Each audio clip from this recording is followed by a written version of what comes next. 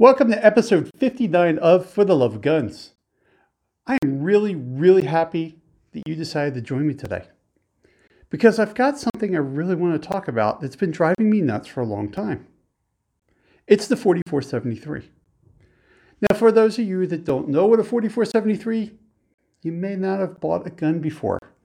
That is the form that you fill out to buy a gun. You'll do it right there at the FFL.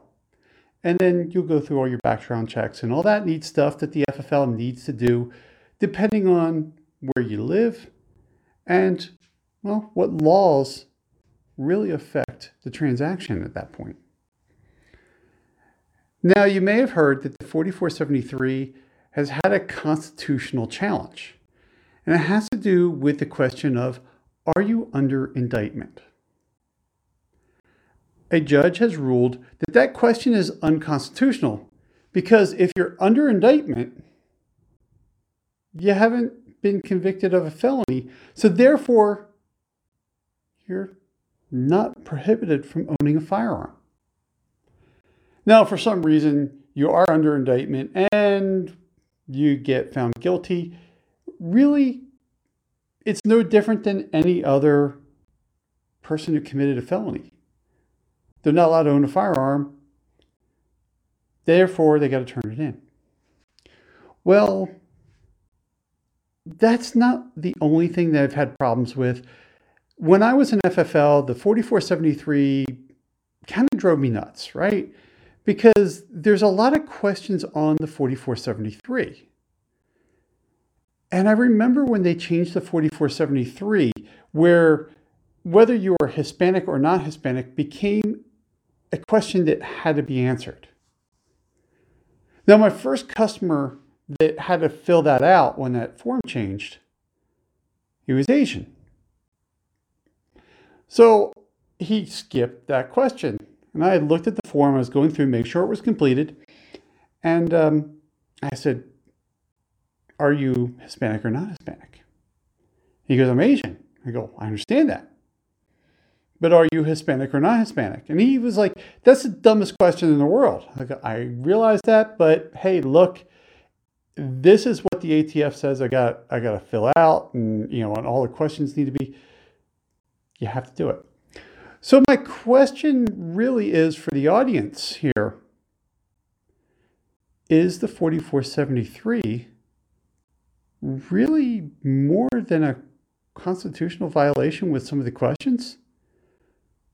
Couldn't it be a violation of, well, civil liberties? Because think about it. Whether you're white, black, Asian, Latino, whatever race that you are, or whatever mix of races that you might be, does it have anything to do with your ability to own a firearm?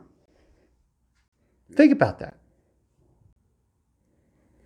Now, you might be thinking, okay, well, this is starting to step a little bit on, is the 4473 racist? Well, is it?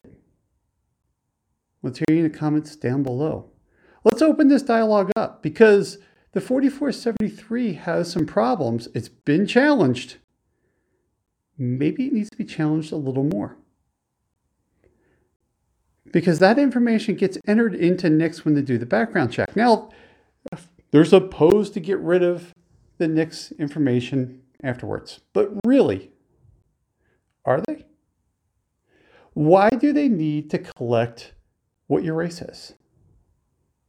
Why do they need to collect your height and weight?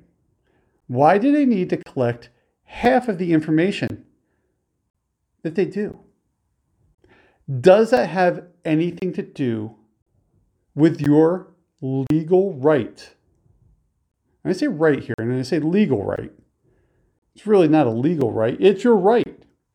Does those questions have anything to do with the legality of you owning a firearm? Maybe it's time that the 4473 gets questioned even more.